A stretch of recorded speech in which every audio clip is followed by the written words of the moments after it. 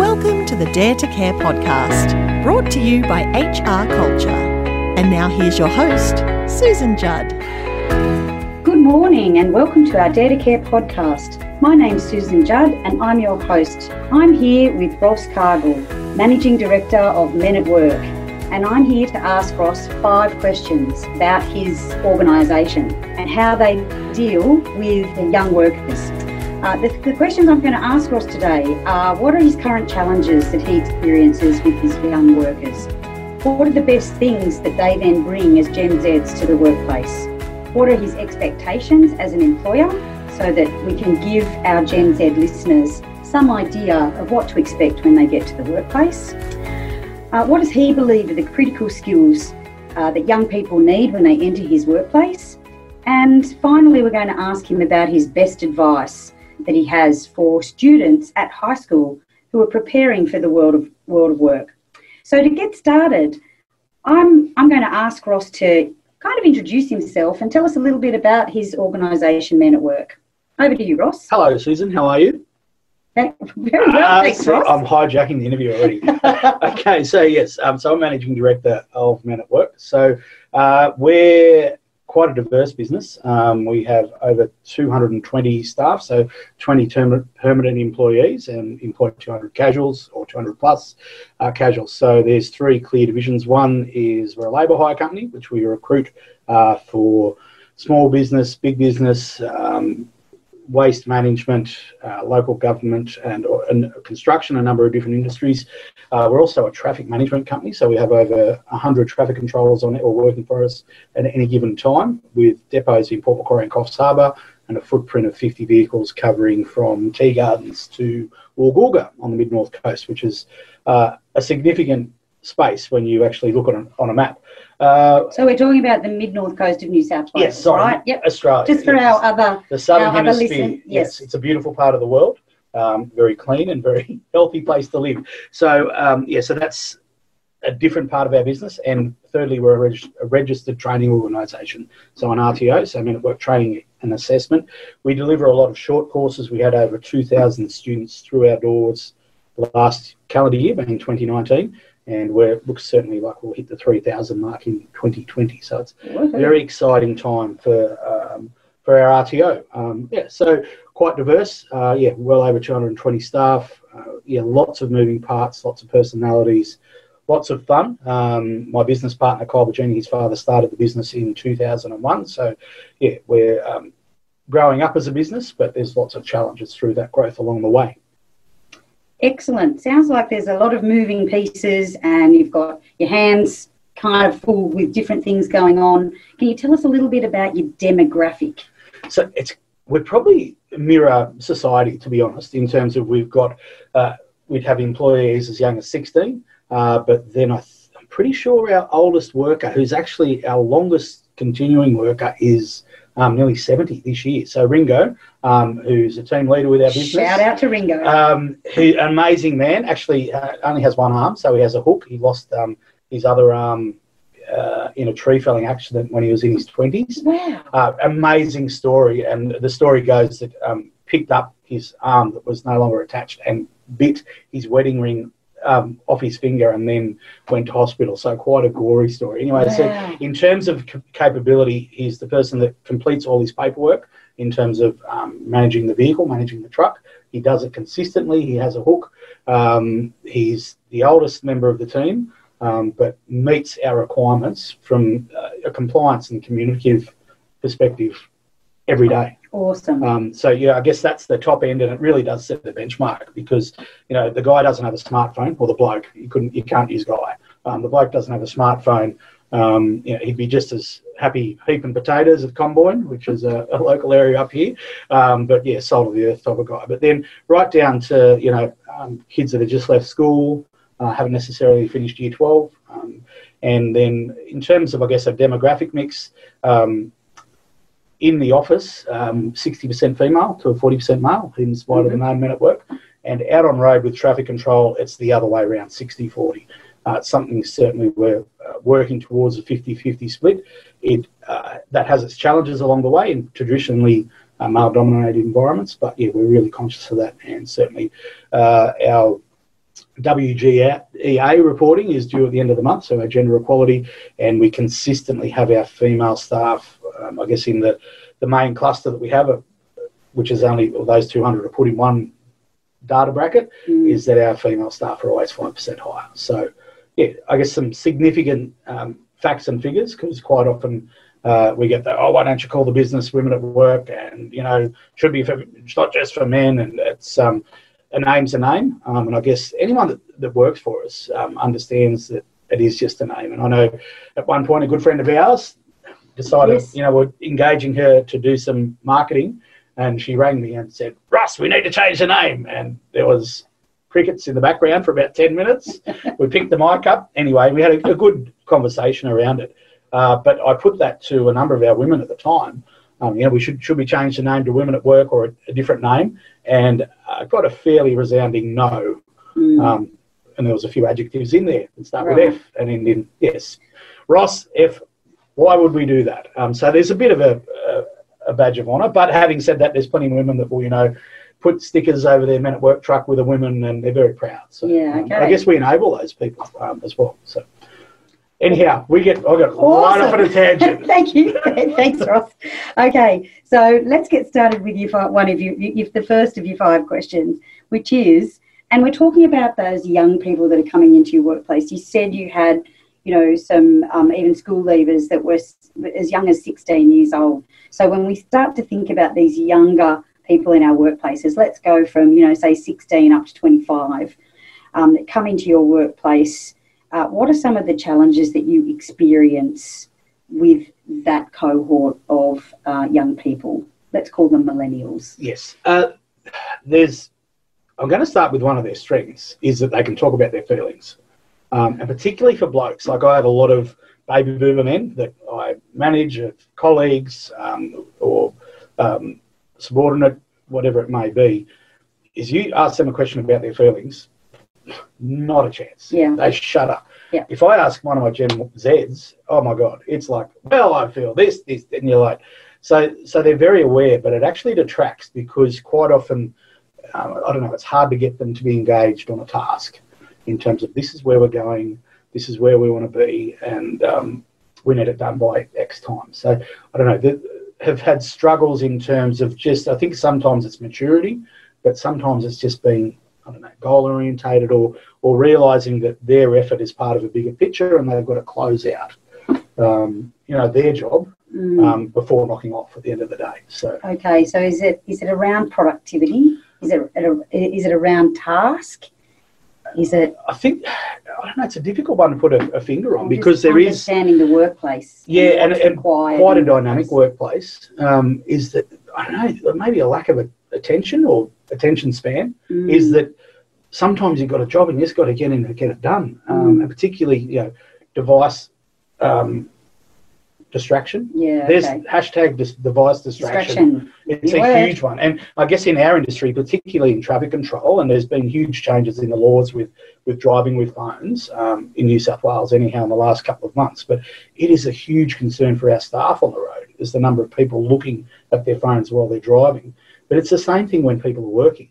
So let's just draw a picture. Hang on a minute. So we're talking about let's talk about your traffic controllers. Traffic right? controllers, yep. So they're out there. They've got their stop go signs. They've got all of their witches hats out. Yep. They maybe have some lights there. Yep. You know, helping them control the traffic. And the challenge is not them on their phones. The challenge for them is the drivers. Well, it's both on their phones. It's okay. both. And this is particularly so interesting. Part one, drivers. Yeah. If that was your husband, wife, son, daughter, mother, father standing there on the side of the road, and you've seen someone driving past on their phone and not watching, because they'll go past, they won't even see you. And we've had near misses that are horrendous. Touch wood. For your staff. For our staff. Yeah. So, and they see it, and we ask them over and over again, what's the biggest concern? People on their phones. Wow. Having said that, for the team leaders, and we've just done some semi-structured stuff with a lot of our team leaders around engagement, and their biggest struggle with new workers coming into the workforce or coming into industry, our industry, is being on the bloody phone. It's like, put it in your tucker box, esky, whatever it is, but put it away. You can't do two things at once, particularly controlling traffic, is that you've got a radio that you need to communicate with the person at the other end and the people in the work environment, in the work site. Yeah. You've got a stop-flow bat that you're using to communicate with the public. You don't need a phone. That's three things to be doing at once. Now, as a man, I know I can only do one. So I have this struggle. I don't know, as I get older, I seem to struggle with it more. Yeah, I think it's something, that whole mobile device distraction is something I've heard resoundingly from employers for years. And I think it's getting more challenging, believe it or not, because you've got a whole workforce that needs to be attentive to their job. Yeah. Right? They're not sitting. The majority of your workforce are not sitting in an office. They're out on the road. They're dealing with danger and safety issues all day. And so that whole distraction of, I've taken my kind of eye off the ball just to check if I've got a message, or my mate chatted me, or whatever. And it's not that, it's what's on the device. Yeah. And there's so many forms of communication. And I think this generation is much more au fait with that, and they communicate through that. But that in itself can be a challenge. And I think, I've had this discussion with many people. When I was scheduling, which is now probably 10 years ago, you pick the phone up and you ring people. Yeah. Tom, you're going to this place, meet such and such, this is the gear you need, meet there at 7:30, going to pick Bill up on the way, or Jill up on the way, and you go there. Now, it is a text message, and people don't even respond. If you ring, I've had staff, and you're like, don't answer the phone, send them a text, yep, no worries, I'll be there. You're like, oh my God. It's almost, I wouldn't say seismic change, but it's a change in communication styles. And this generation wants to see it in front of them, in detail. So it's not a text message where, how are you, HRU? It's a be here at such and such a time. It ends up being a novel, which is quite time consuming, but it's effective because it's sent, it's recorded. So if they don't turn up, or if something goes wrong, hang on, here's the communication piece. It's a text message, but it's trying to manage that. And there's a significant challenge. Conversely, and on the back of some work I did with you last year, Susan, I have a weekly broadcast that goes out to my staff on WhatsApp. It's a video that's recorded usually on a Sunday afternoon, goes for about 5 minutes, and it's just weekly what's on. Yeah. Because we've got people across, or in two offices and across a wide footprint, with people training on site or people working on and off site, is that the last people to get on board were the baby boomers. To the fact that I was in the car with one of them, I'm like, give me your bloody phone, download WhatsApp, add to the group, upload video, and that way that they can see it. Yeah. But that has now become part of the week. And if I forget to upload it on Monday morning, first thing I get to work, they're like, where was the video? I didn't have my morning coffee. And you're like, oh my God. So there's this communication piece, and it's quite confronting. Like, anyone that's been in front of a video camera is, and I only realised yesterday, you're like, oh my God, they can send a nose hairs. They've got the camera the wrong way. And Sunday arvo, mate. Sometimes things aren't, it's been a big Saturday night. You're just like, hair and makeup, But it's very authentic, and it's a good way of communicating. But it's about that awareness for, from an EI perspective. Is that some people, I don't know, it's that they have structure around it. Meeting some of the scarf components, and that. Right, I know where we're going this week. I know why Ross is off on this tangent. And, this morning's, and this will date, the recording was, was all about IT viruses and the bloody coronavirus. But there was 2 minutes on, like, this is what we need to do as a business that performs many functions. This is what you need to do as an employee. But, as a trainer, you need to do this. And as a member of the Men at Work team, we need to do X, Y, and Z. Yeah. But then, that is then, I guess it's an awareness building for them. But then beyond that is that there's when they see that first thing, they go, oh, I already know about this. Yeah. So it was interesting to try and move to that platform. And I've got good friends that run businesses of, 30 odd people. They're in roof reconstruction, and that's how they run a lot of their business. If they see an issue, they take a photo, and then everyone's aware. So there's some great strength in it, but it's trying to cut through and make sure it's effective. And it's not all-consuming. So it sounds like what you've actually been pretty good at doing is bringing people together through a particular digital communication piece. Yep. that has probably become or come onto your radar thanks to the younger generation. Yep. But it's now engaging the whole cohort. Yes.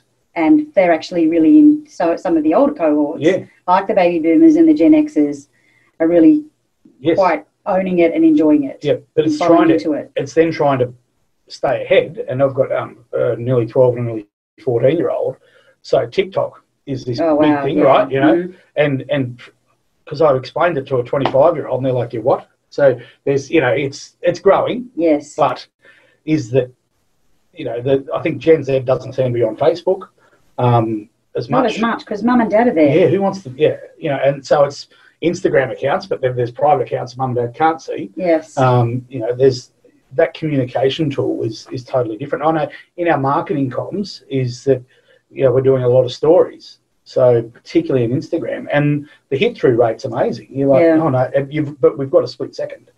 So how do you make a first aid course look attractive in someone's story when you've got, you know, hot guy that's chiseled or hot chick that, you know, or look at I've had a baby or whatever it might be, but there's this, you know, this you're trying to cut through in a different market than you traditionally have. Yes, and can I say, just to, you know, share something that happened for me last week, I was in front of a group of Generation Zs, 15, 16, 17 years old, and they really became engaged in the content of what we were talking about when I told them a story about another 17-year-old, an experience that I'd had with somebody who was just like them and had struggled in a certain situation. So that idea, and we've all heard that the younger generations buy into stories and stories about other people that they can really relate to, and the whole audience was rapt, like concentrating and engaged and wanted to know what happened to this particular in this particular story. So do you think is there things that are so that technologies move so fast? You know, like I can remember when, and I'm not old, but, you know, before there was a zero, the phone numbers were 6 numbers long. And there was an STD call to get out of an area. And if you spoke for any longer than half an hour, you got billed more money, you know. So, but there's some things, and we'll talk about, and particularly if I'll talk about with the baby boomers, I remember this, and then they'll bring stuff up from like before I was born in the 60s or 70s. I'm like, I don't know what you're talking about. But which is that cohort now, that Gen Z cohort now. You talk about 6 digits, phone numbers, and an STD call, and they don't actually know. Let's just step back a bit, and they look at those, hard landline telephones, and go, "What is that?" Yeah, like if I see 66, oh, it's Cops or North. Yeah, they don't even look. You know, back in. They're not aware that, so they're not seeing some probably everything's mobile. Yes, some subliminal, or I don't know, some things that would give an idea of where they might be coming from. Having said that, they're so much more au fait with that digital world. Like there's a lot of talk around TikTok, and I'm like, oh God, how bad is this? But with, you know, 2 nearly teenagers dealing with it, you're like, is that they can spot things that you or I won't spot. They'll go, hang on, that username isn't right. Yes, it'll stick out, whereas you and I will be like, oh, I don't even know what we're looking at. That's correct. So that actually is probably a good space to say, okay, we've talked about your challenges. Yes, digital, different communication styles, and this ability to understand that the day needs to get things done. That was kind of a summary of what you talked about. Would that be fair to say? Okay, so let's move on to question 2, which is, because you've sort of started to touch on it already, is the best things that they bring to your workplace. Generation Z, so these 16 to 25-year-olds, let's say, what are the best things? You've already started talking about their digital savviness. Oh, and that is amazing, to be honest. Particularly with the platform-based or the app-based communications. But makes me think it's a strength and a weakness, though, too, doesn't it? Because then you've got that whole put it down, it's not the right time. Exactly. So that understanding and judgment around when is the right time. Yeah. They are more self-aware, as I think I alluded to at the beginning. And that's, you know, I've had the conversation with a number of Gen Z guys, blokes in particular, and some of I'm going all over the place. Susan. Fine. I apologise. That's fine. You know, some of the weaknesses is that just getting some basic resilience into their days. So they're coming in not, and I think it may be an age thing. It's like, it's payday, go and buy decent protein-based breakfast, get that into you. Don't rely on a can of Red Bull to get you through the day. Yeah. But build some of those things in to them to help with resilience. But I think there's a strength there because you can have that. You can influence them quite easily. And I think that's probably it comes back to an age thing, but they are ready to listen. And as long as you engage them on their feelings first and make sure they're feeling all right and trust, and then come through with an evidence-based story or an age bracket-based story. Yeah. Hey, my niece did this. Not, oh, when I did this in 1997. They're like, great piss drinking story, Ross, but got no idea what you're talking about. Do you know what I mean? Like, so there's a bit of a leadership. They don't buy it, do they? No, they don't buy it. So there's a bit of that, like a charismatic leadership style where you can get some buy-in, but then quite often it's just you've missed it. So it's about breaking it down. Go, well, how does that work in your space, and what does that look like for you? And I think there's because of, and maybe we've had a lot of generations of pretty good times, to be honest. If you think back, maybe say the early 90s when we had last big recession, is that like one of the conversation pieces for the last 2 months from one of my Gen Zs is like, have you seen about this coronavirus? Have you seen about this coronavirus? I'm like, man, and obviously we're dealing with it as we speak. I don't want to downplay it, but it is, you know, front and centre. So I'm not sure what that person's worldview is, and whether it's a life experience thing, but they're like, this is coming, oh, it's big, but is that they're so much more global and so much more aware of those things. And the others, they're so diverse in their geography, friendship, or that's not even a term. Another new term, but they're connected globally. It's phenomenal. So it's amazing. They've got friends all over the world. And they're finding out stories instantaneously via social media. And so staying up to date with what's happening all over the world. It's interesting because we were talking about that. My husband and I were talking about that just yesterday. You know, if this had have happened when we were kids or when we were young teenagers, you know, you had the TV, the news that came on once a day. You had maybe some stories on the radio, but other than that, and the newspaper every day. And so the things that are happening so quickly, and we're getting update after update after update, live time, real time. Back 34 years ago, you just got one update a day, pretty much. And it was lag time. You know, that was a lag time of information. So, it's and I think that's where, changed. And there was an incident in the media up here in the last 2 weeks with some sporting players and school children. That was around social media before mainstream media was aware. Yeah. So, you know, if you were in year 12 in Port Macquarie at any school, you knew before the world knew, or the parents knew. Or the parents knew. And so then when it goes... Or indeed any high school student. Yes, pretty much. And is that so they're aware. So it's not news when it gets the news, but then the media jumps on the bandwagon and belts the crap out of it. Yeah. And blows, you know, and does what it does. And I'm not going to judge nor anything around that, but that is the perfect example where, you know, they're so aware, and someone will know in another country about it before the general public. Yeah. Exactly. So there's strengths there, and I've got two nieces that are now at uni, and they're one's at Wodonga and one's at Armidale, so it's huge. But they've got their friendship base just from going through school is huge. I didn't meet anyone until I left school. Well, you know, there was 400 kids at my school in a small country town. And that was it. Yeah. You rung a couple of your best mates and you had to borrow the phone, you know, and take the extension cord on the phone. You know, but now there's this instant, but that instant gratification is really hard to manage too. Yeah. So they can turn stuff around sometimes, but it's like, you know what, it's a long process to get to where we're going to be. You're not going to get that result. You're not going to know the answer straight away. So. Okay, so there's some strengths and some challenges or opportunities there as well. You know, talked about their digital savviness, their ability to communicate, which is interesting because their ability to communicate and they're aware of things much sooner than the general population. That can also be a challenge as well, you know. So these are some of the best things that they can bring to your workplace: their self-awareness, their ability to talk about their feelings that you brought up at the very beginning of our conversation.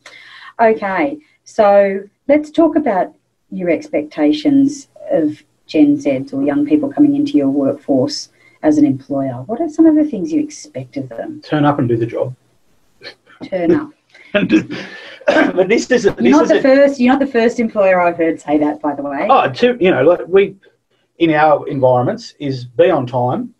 Looks like what? It can be the side of the road, it can be a sawmill, it can be a waste disposal facility. And bearing in mind, a lot of these are entry-level jobs. So this might be where at 18 you go and sort rubbish for 2 years while you work out what you do, but you're going to make $30-odd an hour while you do it. Yeah. And so what time is a regular start time for some of your people? All hours of the day. We do a lot of night work as well. But I guess if we're starting in traffic for a client at 7 a.m, we'll need to be there at 6:30. Yeah. So, and if that might be an hour travel regionally, so that means you're leaving home at 5:30. That means you've got to be up at 5. Yeah. Then, a lot of our process in construction, those type of environments is a 7 a.m. start. Some is a 6 a.m. So 6 a.m. start.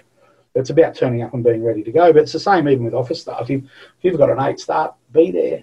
But this isn't a generational thing. There's some people do it and some people don't. And I think any employer would probably be nodding. Some would be sitting in the corner sucking their thumb in the fetal position. Yes, but it's a good opportunity for us to inform anybody listening who is of that younger cohort, or mum and dad if they're listening, that this is really an important part of going into the workplace. Because you know what it is, there's this, and everyone, I don't want to use entitled as a word because I hate it, but everyone, or workers have a lot more rights than perhaps a generation ago, and certainly 2 generations ago. But we've seen that there seems to be a genuine forgetting that there's responsibility with that. Yeah. And is that just turn up and do the job.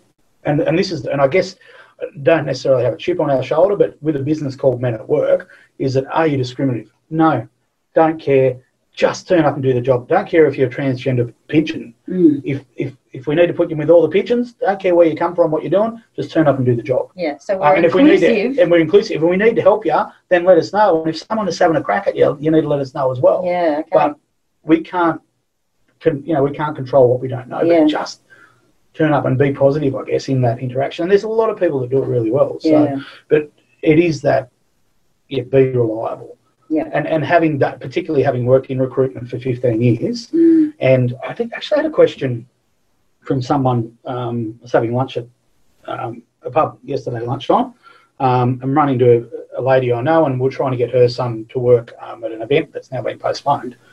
She's like, "Oh, is the event?" I'm like, "No, it's been postponed." Oh, he was really excited, and it's like, and I remember having a conversation with her. What do you want? It's like, be there on time. Yeah. Turn up ready to work. And just get those basics right when you're 19. There's things you're going to learn about getting email etiquette correct. There's things you're going to learn about interacting with work or with colleagues. But just get some of those basics right. Get there on time. Be ready to do the work for the period of your shift. The period of your shift, whether that's 6 hours or 8 hours or 10 hours, whatever it is. You need to work the whole time. Yes. And I guess, the other thing is because we've got to move, because some of our other roles are very dynamic and there's not necessarily like our schedulers. So, and you've experienced that. We had everyone in a workshop. Yeah. We got a phone call. There was either a fire or a burst water main or whatever it was. And you're like, how long is that going to take to organise? And we're like, how long is a piece of string? Yeah. Sometimes you can make 2 phone calls and we'll have it sorted. Sometimes you can make 20. But in an intrusive environment where you phone with you 24/7 and you're responding to call outs, you're dealing with issues, is that it's about being responsive. So there isn't that, and this is, I think, we employ in very traditional environments, whether that's 9 to 5 or 7 to 4, whatever it might be. But is that if you're working in the new era where you might be remote or you're on call, is be responsive and don't. Yeah. And deal with it as it comes to hand. Don't send a passive email or text message to resolve an issue. Pick up the phone and go, this is what's happening. Can we fix it? Okay, Because so too have a much conversation. comms. Yeah, have a because too much comms, and we're getting on to the next bit. So not a digital conversation, a voice-to-voice conversation. Yes. Right. Well, and here's the thing. I'm going to skip because what are the critical skills that young people... I'm in trouble. I'm not finished. I want to ask you one more question. Because you're a safety-conscious workplace, your expectations, I'm guessing, and you can tell me about this, are that people wear PPE. Is that Yes. right? Do you have PPE Yes. that people have to wear? Yes. Because I've heard from other employers who I haven't yet interviewed that getting young people and having them understand the importance of wearing their PPE is critical. I think it could just be a struggle that you're that used to, you don't acknowledge. Yeah. So it's a bit like having a teenager and saying, "Can you pick up your towel?" You just keep saying it. Do you know what I mean? And PPE is something across the board so personal protective equipment, and that varies from site to site. So in just about every job we have, steel cap boots or safety boots, right? Yeah. So have those. Have long trousers, if that's what we say, which I would say 95% is now, and a long sleeve shirt. And pretty much a fair percentage of that is either provided. If you're entering the workforce, there is plenty of programs that assist with providing that. But like you can kit yourself out fairly readily to go to any job. But then it is wearing, if it's ear protection, eye protection, head protection, a hard hat, a broad brimmed hat, but is that constant, you need to wear this. And you need to wear that on the way to work. And I had a Gen X, maybe could be a late Gen Y, consistently rocking up to site, ready to do night shift, where our staff have to wear white overalls, or there's pants and a top, but they're white with reflective. Yeah. Got the overalls wrapped on and wrapped around, but then just a tank top in a male-dominated environment, and a fairly attractive lady. It's like, would you stop doing that? Yeah. We need you to turn up in a professional, and we're not talking a suit and tie, but you turn up in the gear you're given. Yeah. So it's a long, if it means you have a day shirt underneath that you wear, and then when the sun goes down, you change, then do so. And there's challenges there along the way, and we have to work with our staff, and I've had that issue in the past. But is turn up and wear it, and particularly you're wearing it for a reason. Well, it's to keep you safe, yes, and it's to keep your workmates safe, and it's to keep if you're doing night traffic control or something like that, it's to keep other people safe from harming you. Yes, right. And remember talking to our accountant about last year, our strategic planning document, and had done presentation to a number of stakeholders, and he's like, "You don't mention safety." I'm like, "Oh, we don't," but it is the heart of everything we do. So risk mitigation, that risk assessment process, is that it's, before you work for Men at Work, the first thing you do is an induction before you're interviewed. So we need to know that you understand this is the environment you could be going into. And then it's built in daily, particularly in traffic, here's the risk assessment. So there's this, there's risk mitigation, and it's an evolving environment, understanding, identifying risks, ideally, and particularly now it is all about removing those where possible. But I always use the adage that if you've got something in the oven, just because you've got the oven mitt on, doesn't mean you can't get burnt when you go in to get the roast out. True enough. And so you don't go flailing your hand around in the oven, because sure as shit you'll burn yourself. Do you know what I mean? So there's just that, yes, these are the clothes you wear, but it's not going to it's going to help prevent injury or accident. But it doesn't make you invincible. No, you still have to be able to get out of the way. Yeah. Okay, now thank you. Drum roll. I'm going to let you go on and talk about what you believe are the critical skills that people need to be prepared for and bring and start to build now to come into the modern workplace. Communication. Communication. And be able to have a face-to-face conversation is critical, and be able to do that effectively. And I think I can't remember, we've discussed this previously around EI, emotional intelligence, and that capability to have authentic conversations. Yes. And I think there's an opportunity as a father to raise children, to give them some of those skills as they go. But communication is so diverse, and this is where, back to the WhatsApp scenario or the text message or whatever the platform is that it's then getting multi-generations to communicate effectively. And we did some work around 1%ers, or the things that make us good as a business last year. And one of them was good communication. And the only word I changed out of, I think there was 10 dot points that we have on mouse pads now, that the team has come up with, was I had exemplary communication. Right. So as a business, we communicate on so many levels. So, I think we need to talk about it, unpack it a bit, because when I hear the word communication, I like, that is so massive. And so that is how a piece of information, or informations, plural, I don't know if you can pluralise information. Well, it is now. There's 3. Lots of information. Lots of information. And there's hands going everywhere. Maybe we should be videoing our podcast. Hilarious. If we had night ones, it'd look, maybe be able to see it from space. Anyhow, so let's I'll give you an example where we had night works last night with one of our clients on a major arterial road. So this is the energy supplier.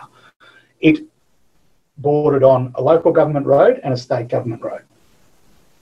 We were working at night, so we needed other devices that we don't normally have. So first things first, we needed to communicate with the state government body to get an occupancy licence to put signs on the Oxley Highway. Mm-hmm. So that's a web-based system called Uplink, where you upload a plan of what you're going to do, the times and the dates. This is a section of the road. So there's a critical piece of information. But first, we needed to get that information from our client where the power poles were. So they'd send in a document that we have to fill out and we quote. So in that quote, we need a day maker. So they're the big lights that go over our traffic controllers. So you have a traffic controller at night, there has to be light over them. We can't have them standing in the dark. Yeah. So we needed 3 of those. Yeah. So before we even looked at doing the job, we had to provide a quote on getting the road occupancy license, drawing the traffic control guidance scheme or plan, and estimate that we need 4 people for 8 hours, 3 day makers. So there's the first bit of information before we even need to do anything. Yeah. So schedulers emailing client, drawing plan, which is a communication piece in itself, and then putting that up to Uplink, just so we can work. Then we've got to get the crews, right? Yep. And we need to communicate internally, so there's an email going around so everyone knows what's going on. And then we need to communicate that with the teams, get 2 team leaders. So that's a text message out. This is where you're going to be. This is the job, da-da-da-da-da. You know, night whites, you need to be there. That needs to be confirmed that they're all going. And then we need to go to the client. Yes, this is who we're going to have on site. And so at some point in there, I'm hoping somebody's picked up the phone, because I can tell you the heads up we got was a phone call from the client. We're going to have this, but we will send through the information. Now, 10 years ago, there was 2 phone calls. Yeah. Client rang up, we're doing this. Yep, no worries. And we would have had to submit similar information. Yeah.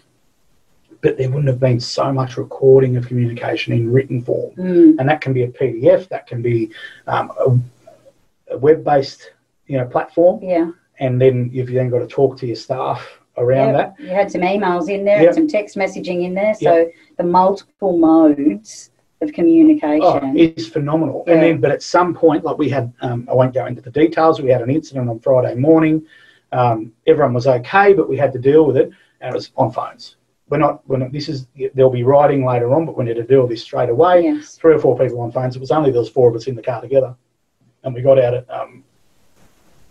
couldn't get out. Oh, Macca's, of course. Coffee was crap, but it was a big day. So so there's 2 or 3 of us on the phone, but organising it to 2 or 3 other people. So at some point you've got to go, you know what, we need to make this happen, and we need to pick up a phone. Yeah. Now considering communication on that side as well, is that we would have had radio comms on site on a UHF. Now, quite often our guys or girls will work across 2, because if it's a big site, there'll be site comms on one channel, and then our guys will use another channel to communicate about what's going on traffic. But if there's an incident, we've had it, and it occurs, unfortunately, where a car goes through when it shouldn't, you need to let everyone know there's a car on site that shouldn't be there. Right, and you have a very short space of time to do it, right? Yeah. So communication is so huge. Yeah.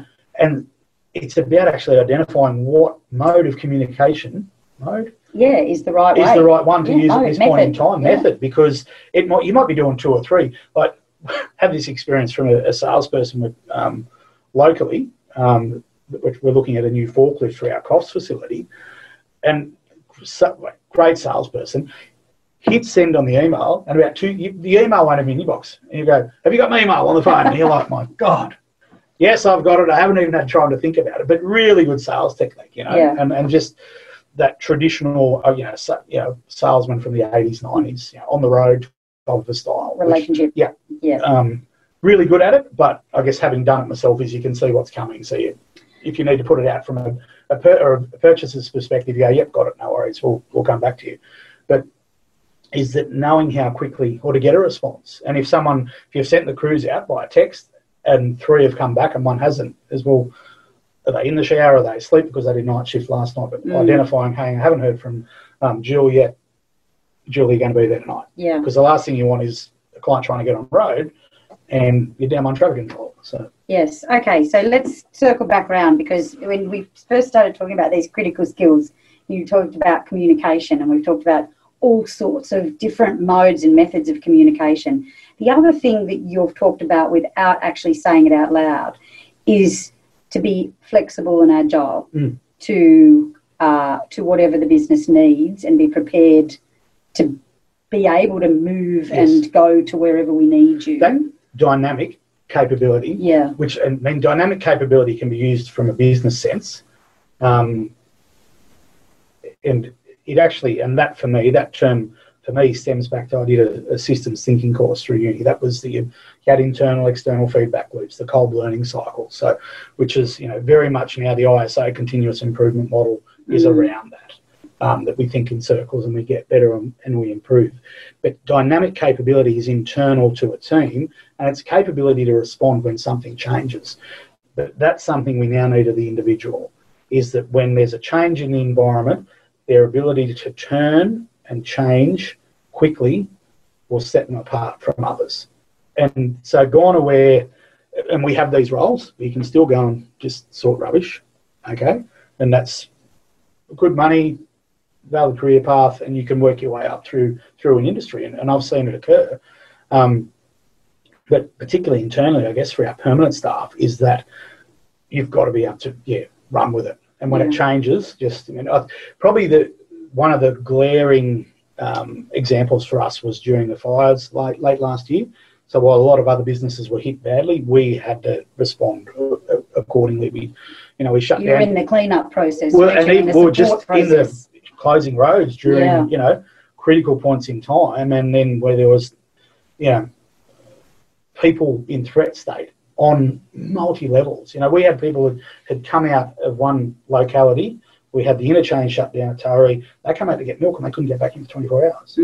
But our people are there on 24/7 shift for weeks on end with different, road closure points. And as you know, and anyone, I guess, locally here knows, we didn't cop it as bad as a lot of others later in the summer, but is that it was a changing thing by the hour. Yes. And I remember we had three of our best ops staff were standing out at the Frogs Road interchange near Sandcrocs, and we're actually managing a roundabout.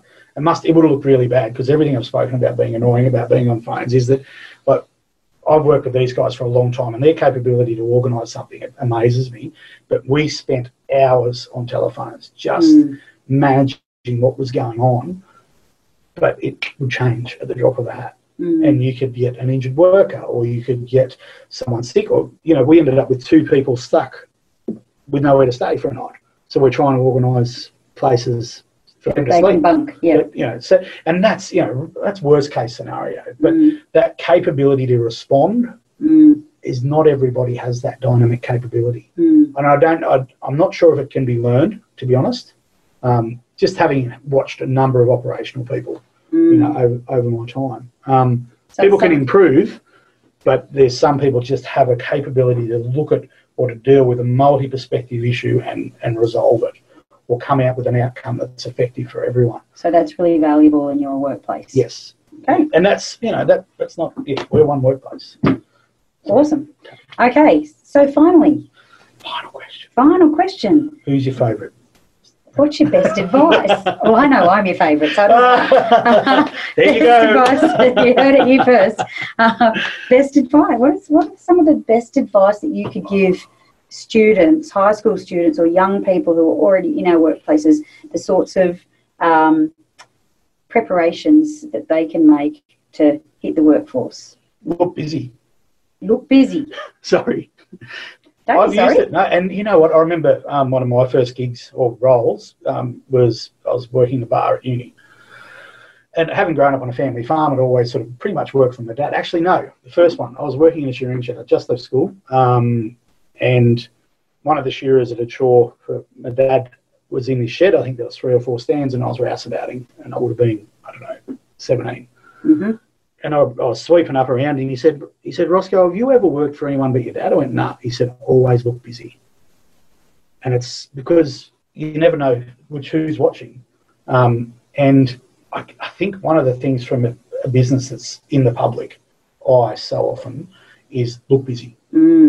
Because I think it's great advice, yeah, just between you and me and the listeners. Yeah. I think looking busy, it gives the impression to people who are looking at you that you're productive, yes, that you're engaged, and that you're well representing the business well. But I think probably because ideally they're talking to their team leader or their supervisor and saying, what do you need? Yes. What do you need from me next? If you don't have, and ask questions. As opposed to just killing time looking busy. I think ask questions and critique. Don't be critical, critique. And I think that's one thing I know I try to meld into my team is don't have an issue and go, oh, you did it wrong. Go, it could have been done better and this is how I would have improved the situation. Is that to critique is, ethically more sound. And I think it's one of the great weaknesses in this age where we have so many forms of communication. And I think I've said this to you before, Susan, is never have we had the capability to communicate so effectively and we've done it so bloody poorly. And it's just, even around, look at the bloody toilet paper issue, is that at some point either social media or mass media has gone, rah, and I didn't realise it was a thing until there was no toilet paper at the shelves. I went, I was too busy, It's like communicating with your team. What is going on? Is that we're just shit at it sometimes. Yeah. So, that capability to communicate and be critical, but not criticise. Yeah. It's ethically sound, but some of those skill sets, and it's such a broad thing to say, but is that if you can go, I'm not busy, to your team leader or whoever it is, hey, or it might be a colleague, you under the pump because I've finished my work, maybe I can help you tie that off. Yeah, absolutely. So being aware of what's going on and making sure you're pulling your weight and you are indeed using your initiative to go and ask your supervisor what's next. I think I'm finished over here. Yes. I've finished what you set me, so who else can I help? Yeah. Have output, don't look busy. I know you say productive. Look busy, look busy, yes, but be busy as well. Yes. And if you're not working on anything and just, you need to go and find out what's next. Certainly from a young person's perspective who is new to a workplace, it's something that's really valuable to employers. I think, you've kind of talked about a few different things in this particular question.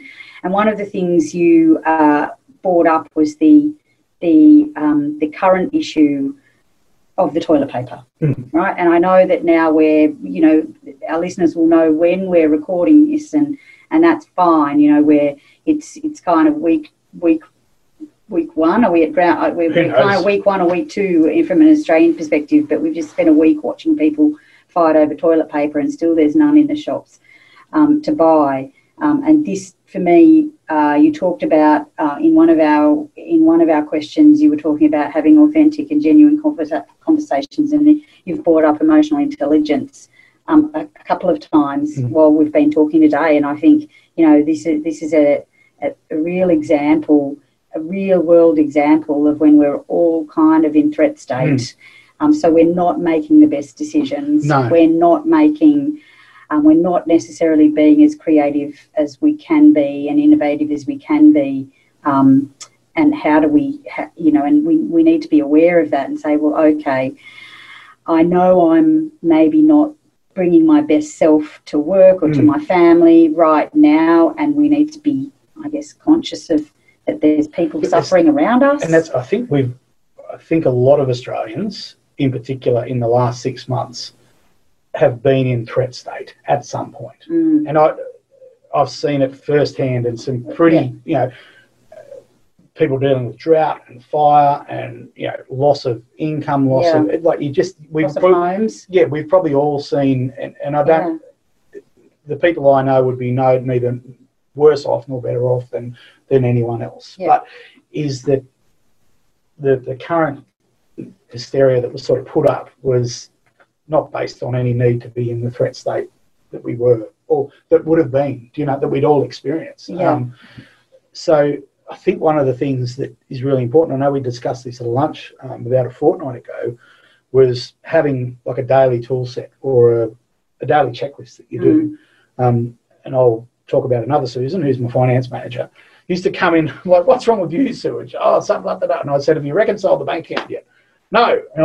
So she'll go and reconcile the bank account. Now Xero does it for her, so she can't. She just goes and presses the button. It's not the same. But there was a daily task that put her back on track for the day. And I think this is one thing, and I know, I think we're talking about with Jane, with one of her staff, was around having like a checklist. Shout out to Jane Hilston, hello, marketing guru extraordinaire. Yes. So is that, and I remember in my first job, and we were deadline driven. So we had a daily checklist. The first deadline was at 11 o'clock on Monday morning, and the last one was at 11 o'clock on Friday morning. But there was 72 reports we had to get out in that week. So there was a checklist, and you initialed off.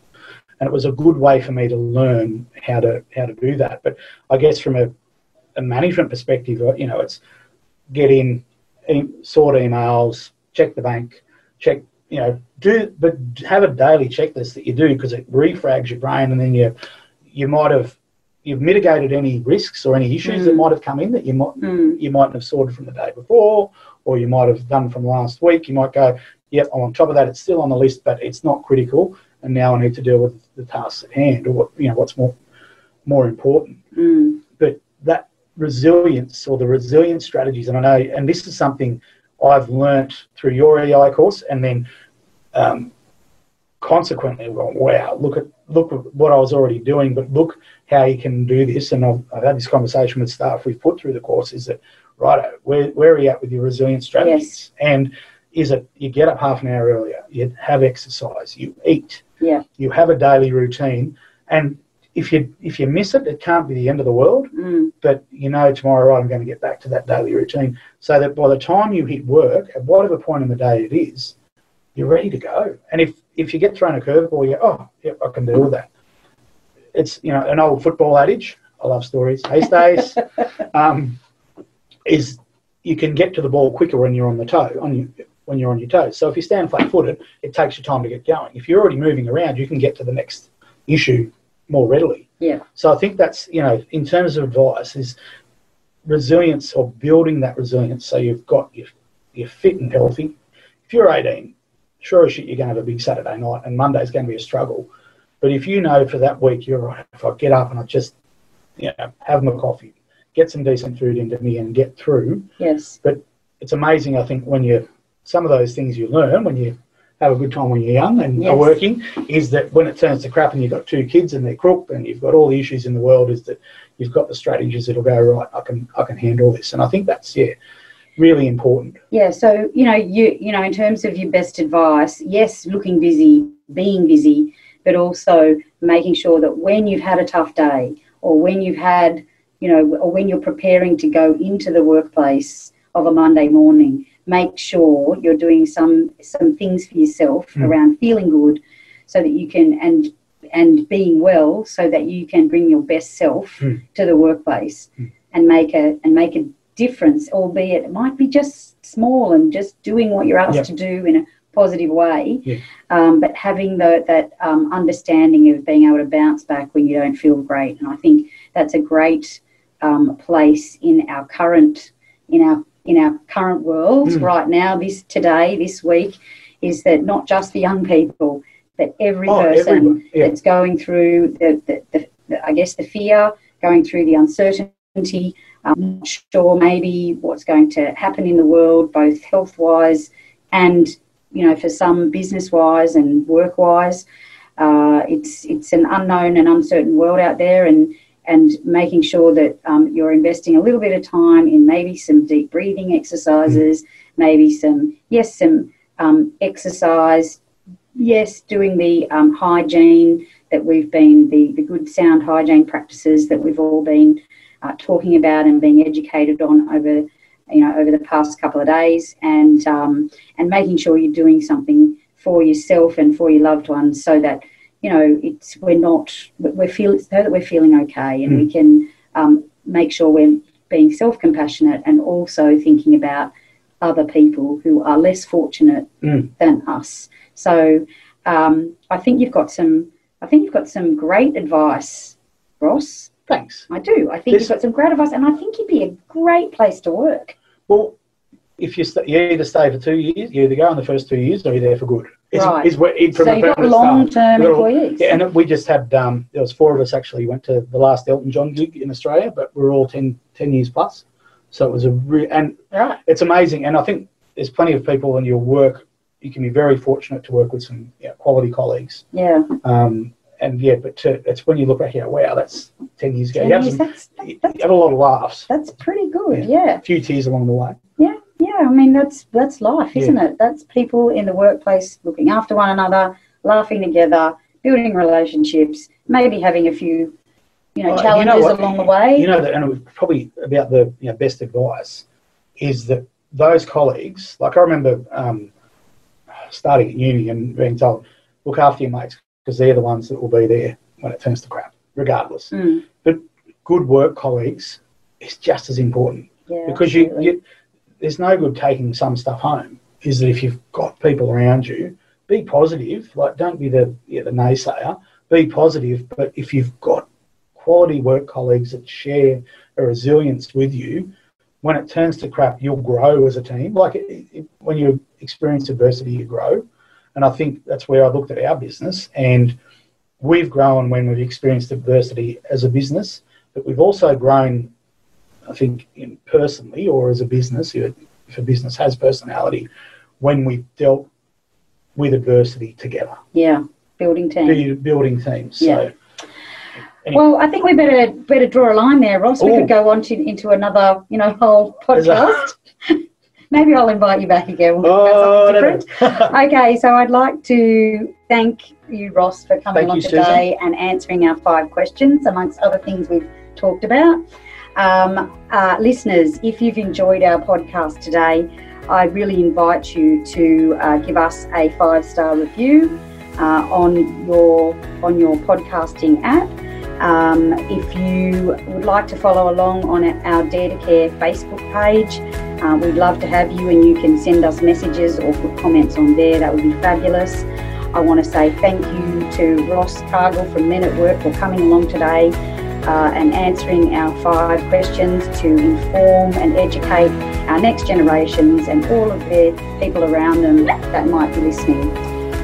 So thank you, Ross, and thank you, listeners, see you next time. Bye. Thank you for listening to the Dare to Care podcast. Leave us a review on Apple Podcasts, or find out more about HR culture and Dare to Care by going to hrculture.com.au. You've been listening to another Morgan Media production.